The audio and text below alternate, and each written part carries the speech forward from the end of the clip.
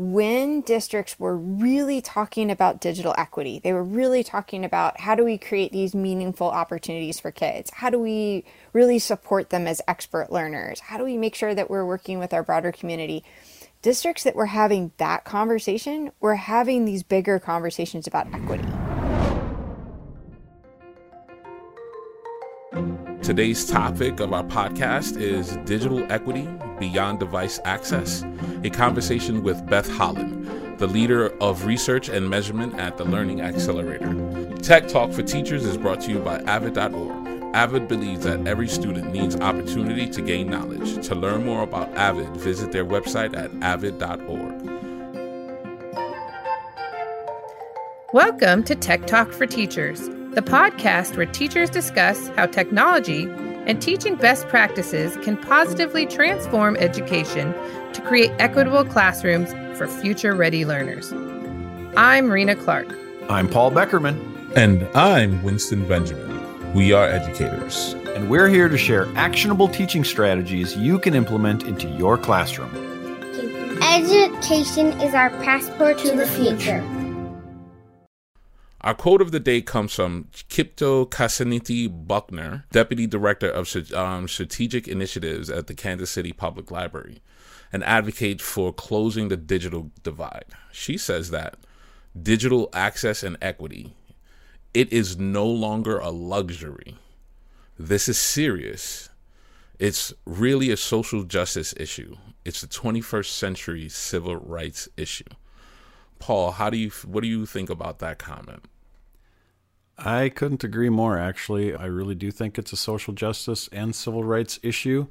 I don't know that it always was, but I really believe it is now. You know, access to information and services is essential to scaffold any citizen up to academic, economic, social success, even civic engagement. If you don't have access, you're kind of on the outside looking in. I mean, some job applications, even if you don't have access to the internet, you can't apply for the job. You're totally locked out. My son just bought a house. If he didn't have internet access, he wouldn't be able to get the documents to take care of, to send back in. There's just so many things that our society now has built systemically into digital access. You just have to have it. That's such a powerful point. I think giving access to information. I think about my parents. My parents just got Wi-Fi.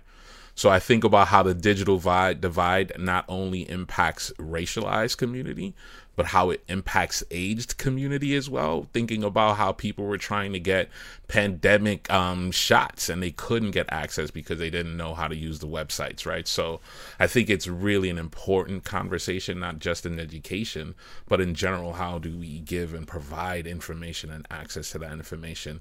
Before we start with our introduction, we wanted to just let our guests know, Beth Holland, or would you be willing to share your opinion on this? I think it might be close to you. I mean, as you were talking, I was thinking about a quote that I always come back to, actually, from sociologist Paul Atwell. And he talks about the digital divide not just being the technology haves and the technology have-nots, but the information haves and the information have-nots, and that it's critical for full inclusion in society. And so it certainly is a social justice and a civil rights issue, and one that spans not just to education, but, to economics, to healthcare, and to everything else that you've mentioned. So, it's an excellent quote. I think it really starts to raise the issue. And it's, I think, hopefully what we can start to talk about today, that while it's certainly a critical point in education, it spans so much more than just that sector. Absolutely. And even access to parents utilizing education. So, as you heard, we have such a wonderful voice and guest here today. I surprisingly, she knows my boss, so I got to be on my best behavior. But we have today with us Dr. Beth Holland, who's a partner at the Research and Measurements for the Learning Accelerator. We would just really like to thank her for her time and opportunity for joining us today with our team of Tech Talks for Teachers. So first, I want to ask, right? A lot of people are like, oh, these words, these phrases, common core, tech, education, equity, all these other things, digital divide. What does that mean? So first of all, I just really wanted to see if you can give us a grounding and tell us just a little bit about the Learning Accelerator, and then share a little bit about the digital equity guide that you've put together as an organization. Sure. So I'll start with, the Learning Accelerator. We are a national nonprofit, and we, at our core, believe that every child has the right to experience an effective, engaging, and equitable education. And to do that and essentially entails that every educational experience is focused on the whole child. It's personalized to meet their unique needs and interests and motivations and passions, and that it's mastery based, meaning that it's really focused on that deep learning and not, learning as a measure of seat time. So I've been with the Learning Accelerator about 2 years and leading our research and measurement work. And so that means I work alongside districts in some instances, helping them to, solve interesting challenges and problems of practice. I support some external partnerships where we're doing some interesting projects. For example, we're launching one right now where we're along the lines of digital equity. We're asking, what kinds of creative learning opportunities do students get to experience if they're provided with creative tools and if their teachers get really high quality professional learning? Sometimes we ask other questions around, what does it mean to help districts to develop more equitable and engaging and effective virtual and hybrid models? So lots of really interesting questions that we dig into from a research and measurement perspective. To take it back towards the digital equity guide, that was something that my colleagues and I developed over the last year, and it started as a project that I was really deeply interested in when I was working alongside the Consortium of School Networking as their digital equity project director. And so it's sort of a passion project that took about 2.5 years to finally come to fruition. And what we realized is there is a lot of confusion around what does digital equity mean, and what's the difference between digital equity and digital access, and what can school leaders and educators actually do?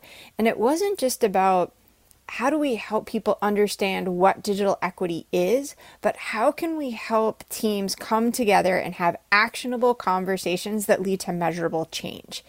And with that, we said, okay, how can we put together this guide? And I used the framing before where I said, at the Learning Accelerator, we have this core belief that learning should be, again, focused on the whole child, personalized and mastery based. That's our learning framework. And we think everything comes back to that. So when we started talking about digital equity, we said there absolutely has to be a set of foundations in place. Every child, every student should have access to a device.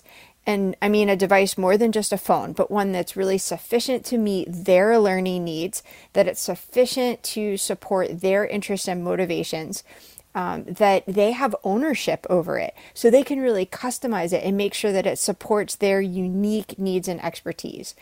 And every student should have access to high quality, high-speed internet, both at school and at home. And that's an important piece that I believe COSN really started to drive home starting even before the pandemic. And when they talked about the homework gap, it's not equitable access if kids can't have the same things at school as they do at home and vice versa. So we started with that foundation, and then we said, okay, but what does it really look like in practice? And when we start to think about equity, it's more than just saying, I've given every kid a device, but now we start saying, what are the kinds of experiences that they're having with that device? And then from there, we sped out a little bit further and said, what are the enabling conditions and supports and systems that need to be in place beyond just infrastructure to make sure that teachers and in schools can actually implement the kinds of experiences and opportunities they want to have? So for example, what is the vision for teaching and learning with technology in the first place?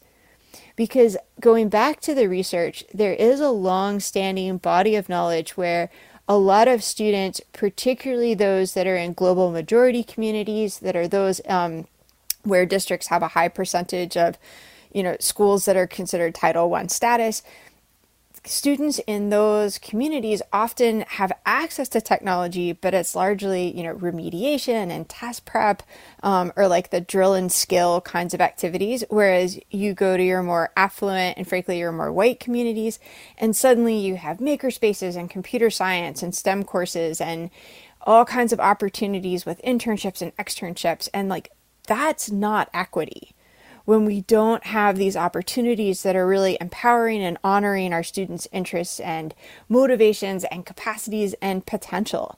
And so the Digital Equity Guide really tried to take all of the messiness around digital equity and pull it together in a way where a team could sit down and say, where are we right now and where do we want to go?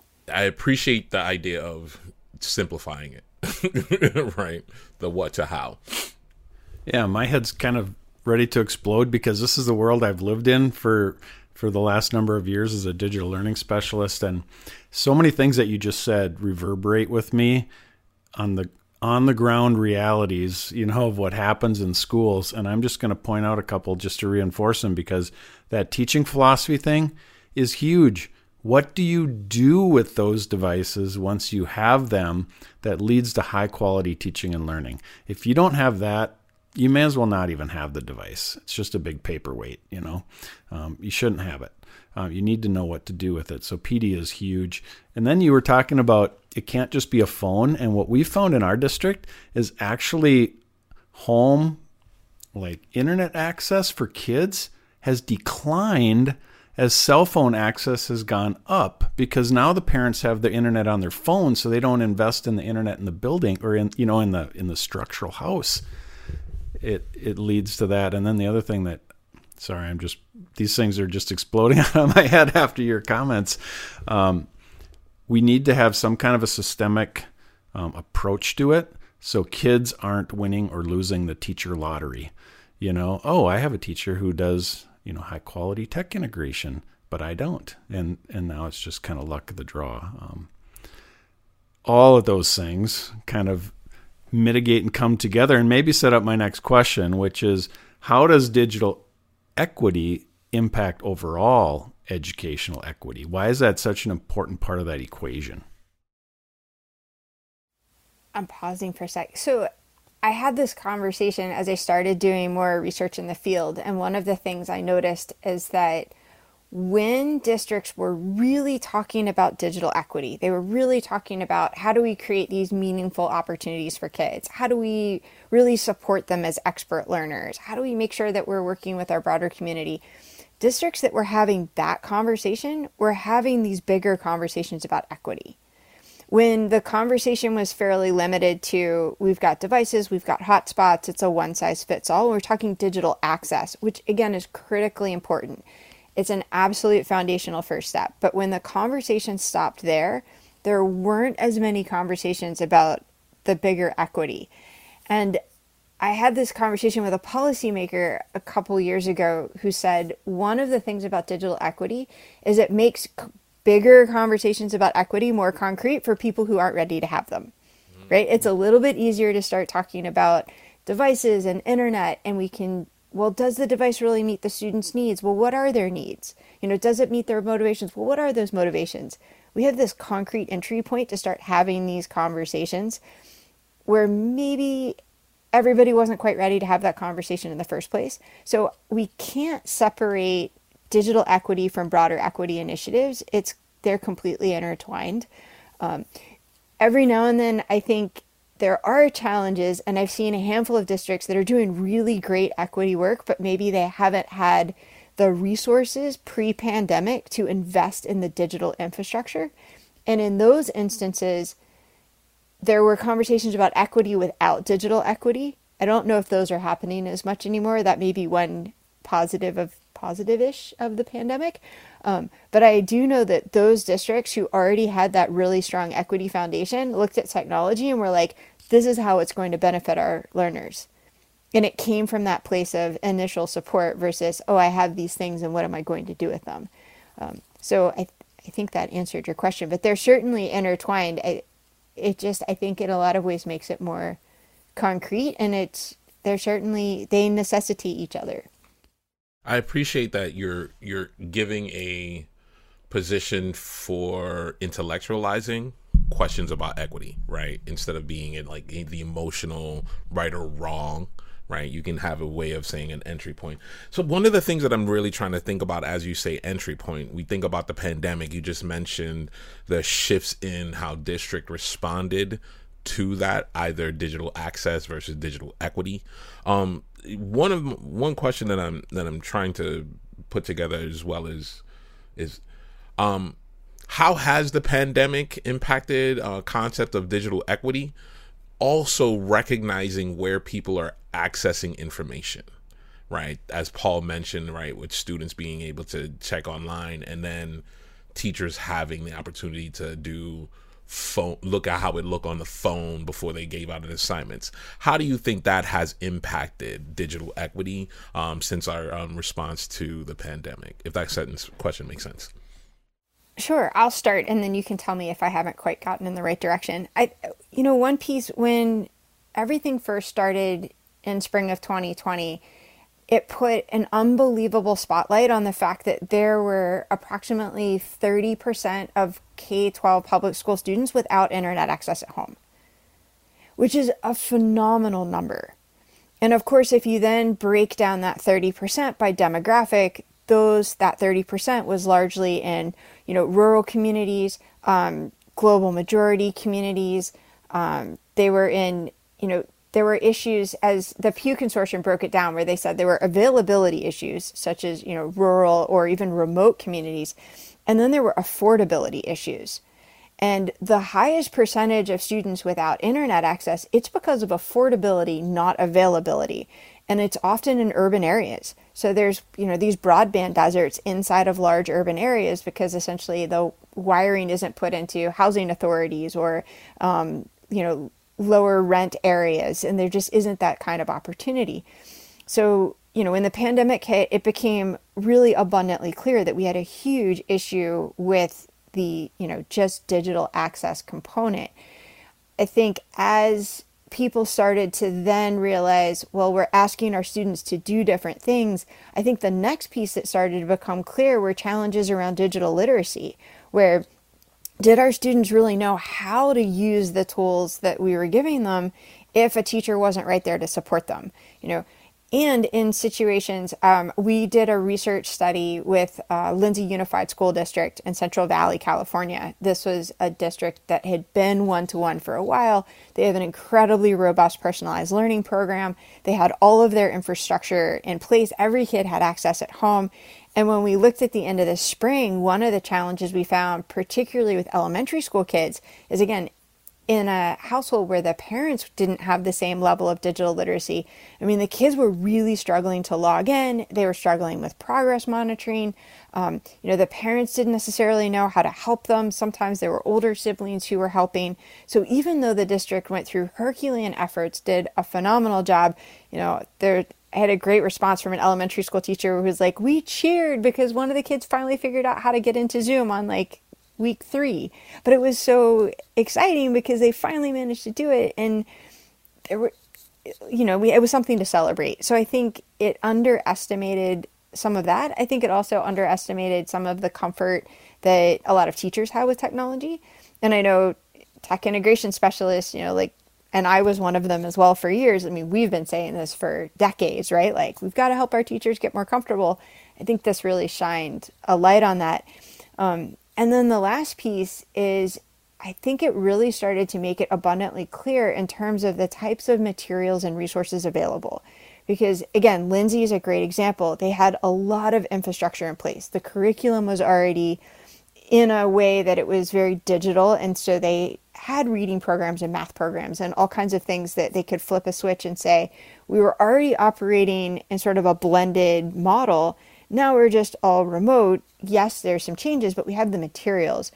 Versus so many districts where teachers are now trying to cobble things together, figure out how to create those kinds of resources. And then it raised a question of, are they quality resources? Is it something that you just picked up online?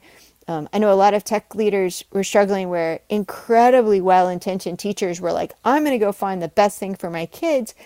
But maybe they don't know about things like cybersecurity or student data privacy. And Then you had the freemium. It was free now, but it's not free later. So the pandemic opened up this world of saying, like, look at all of what we could do. And then it was, oh my gosh, look at all we can do. And there was a lot that had to catch up with it. And it did raise all kinds of questions going back and forth. It seems like it's more forcing us to be more intentional with our actions instead of just responsive as we once were. I appreciate that. That did answer my question. I'm left thinking a little bit more now.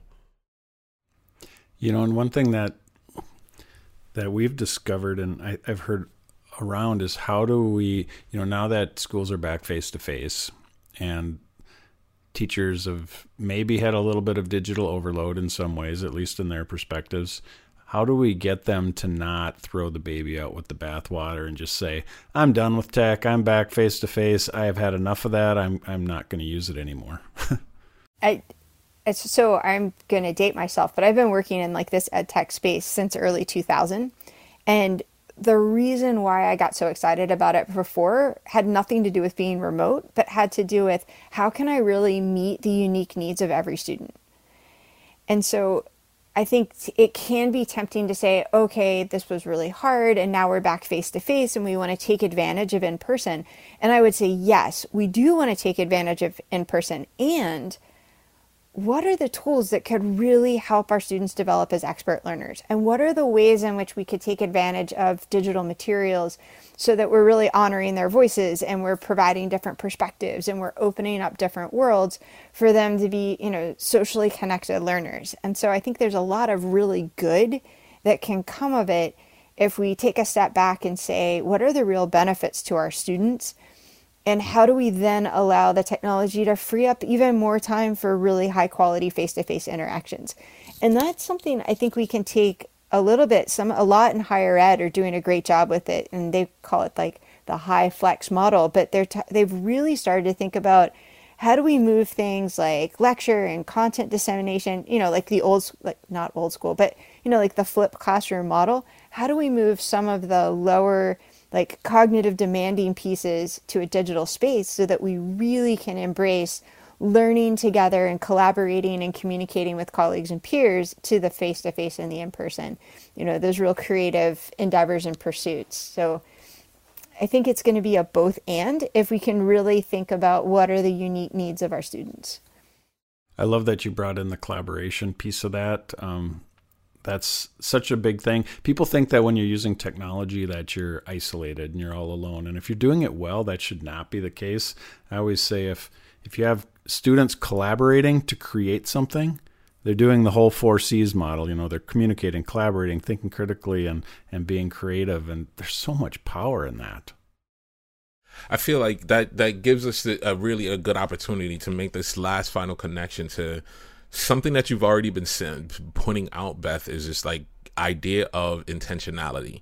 And in your guide, in the digital guide that you all have put out, you have a frame of 3 essential questions, right, with a prompt. And I'm going to try to say it in a way that highlights the way it's done, right? So as you're planning, you need to start thinking who needs what to learn how.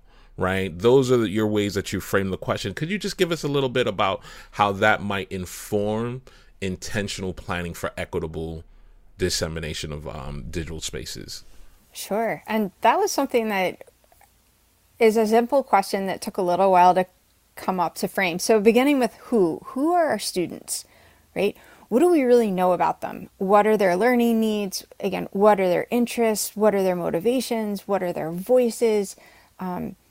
What are their schedules? I think that's something that we often forget about, particularly with secondary learners. Who are they in terms of, what's really going on in their lives? And then ask the question of like, what is it that they need? I did a lot of work for years in assistive technology, and a big piece I always was focused on for my students who had language-based learning challenges is like, I want to make sure that anything that's text can be heard. If text can't be heard, then I just didn't want to use it. Like I wanted to make sure that there was always text to speech for those students. What did they need? They needed that. They needed dictation. They needed to be able to change fonts so that it could match their learning styles. It could be that they need to learn by audio or video and text or text. There's so much about that what and then how. And that really gets to that kind of experience beyond the drill and practice or, the basic content acquisition. But how are they really learning? What are the kinds of choices that we're giving them?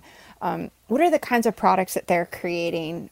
I always loved, there was a social studies teacher I met years ago, and he used to call his classroom the in-class flip, where the devices were in the class. They hadn't gone home yet. This was, oh my gosh, almost 10 years ago. And the way he would frame it is he'd say something like, okay, class, in the next 30 minutes, we would like to achieve this objective. How do you want to do it? Do you want to go watch this set of videos that I've loaded up on these iPads? Do you want to read these pages in your textbook? Or do you want to come sit with me over in this corner and we're going to learn it together? Like, how do you want to learn it? And so by focusing this on like who it is, what do they need, and how can they learn it, I think that's an essential question that really can help teachers start to focus and have that intentionality, as you said, about the ways that they think that technology may come into play. All right. Well, thanks for all that, Beth. We're going to hop into our next segment, which is our toolkit. Check it out. Check it out. Check it out. Check it out. What's in the toolkit? What is in the toolkit? What's in the toolkit? Check it out. So for me, one of the biggest things is like, what am I walking away with? This is so much. Oh my God, my head hurts. But luckily, we have learningaccelerator.org where you can go and check out tons of information, right? It did the work for you in trying to help you think about the how, the who, and the what. So being able to, and I think a couple of weeks ago, we talked about like eliminating the noise, right? Getting away from all the noise and being able to focus in. So I think I'm going to take that as a really good use and a practical tool to use in my decision making. Awesome. I'm going to redirect our listeners to some resources as well, and actually on Avid Open Access, because one thing that reverberated with me is we need to empower our students with the skills they need to be successful in this digital world, and things even like becoming information and media literate. How do you cut through bias? How do you find loaded words in a document? Some of those basic literacy skills. So we've got a collection on that people can check out. And then inquiry learning. How do we let students drive their acquisition of information? You talked about the in-class flip a little bit, giving students choice on how they learn best. And inquiry kind of takes that same approach to a lot of degree and lets students ask the questions and then drive how they want to find the answers to that. Beth, we're going to have you have an opportunity to drop something in our toolkit for our listeners too. Sure. I'm going to plug our own website again. So, at our learningaccelerator.org, or even if you go to practices.learningaccelerator.org, we have concrete strategies. We have examples of things that schools have done. We do have our digital equity guide, but in addition to that, for example, we have a full problem of practice series around virtual and hybrid learning with, concrete suggestions and actions and artifacts and all kinds of things to support educators. So I would say, please make sure that you check out our website because we have tons and tons of content. And again, to cut through the noise, we do try to make it where it's easy to find and lots of like grab and go strategies to be able to put things into action. Appreciate that. Now, after we've filled our toolkit, it's time to take away with our one thing. What's your one thing? It's time for that one thing. One thing. One thing. It's time for that one thing. It's that one thing. It's really just a chance to think about what's something that's resonating in your mind. What would you like to walk away with? What are you still mulling over? I'm going to start, and it's something you said earlier in our conversation that's been really in my head as we were doing everything, is this idea of deep learning. How are you intentionally utilizing your access and technology to provide real opportunities for learning, not just filler, but real engagement in students' interest and standards, right? So I really appreciate just that thinking through how do I force and set up deep learning for my students. Beth, do you have anything, one thing that's sticking in your mind? So I have one thing, and I have to credit two people for the one thing because I stuck it in my head a while ago, and that's Andretisha Fitzgerald, who's an educator in Ohio, and then Professor Craig Watkins at the University of Texas in Austin. And both of them in different ways have really framed this idea that when we think about how our students are engaging and using technology, that we really step back and ask the questions and say, are they using it in a way that honors their voices and their interests and their motivations? And Andretisha always uses the word honors, because just because we think technology should be used in a particular way doesn't mean that that's how someone else perceives it. And so, sometimes it's easy as teachers to be like, well, this is how it's supposed to go. And then kids are amazing, and they can really think of ways to use things that we might never have considered before. And so how do we step back and really think about our kids and say, well, are they doing something that really honors the way that they're thinking, and are they really demonstrating that understanding? And if so, then we need to really respect and value what they've chosen. And so I would leave you with that, making sure that when you think about what our kids are doing, to come from that perspective. I'm going to hop right on top of that one and add the word empower. And part of that's, it's kind of the same a little bit. Are we empowering students to find, you mentioned their voice and their interests and things like that in the technology? I keep coming back to what you said earlier, some of our lower socioeconomic or academically performing students might just do you said drill and skill, which is very flattering. I will call it drill and kill, which I know a lot of our listeners will.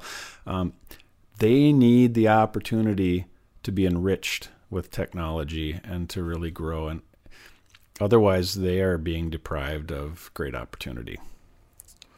And I totally agree when we think about this question of opportunity in digital space. For me, one of the things that I would like to just think about closing out is this, one is, what's the purpose of your conversation?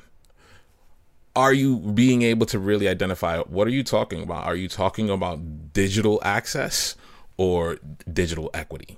Right? Today was the first time I was thinking about how to distinguish those two pieces. So I appreciate that bit of talk. And a lot of times we say that education is either the caboose or the engine of our society, but sometimes we're actually the middle and still trying to figure it out. So as we're making intentional choices, who, what, and how are some really important questions that we need to think about when we're talking about our students.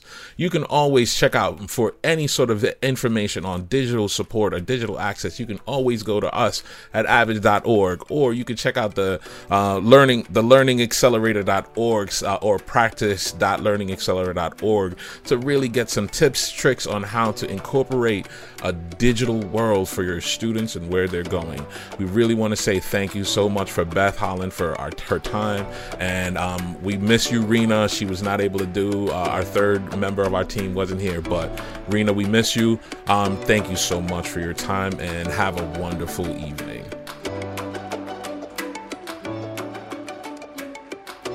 We invite you to visit us at avidopenaccess.org, where you can discover resources to support student agency, equity, and academic tenacity to create a classroom for future-ready learners. And remember, go forth and be awesome. Thank you for all you do. You make a difference.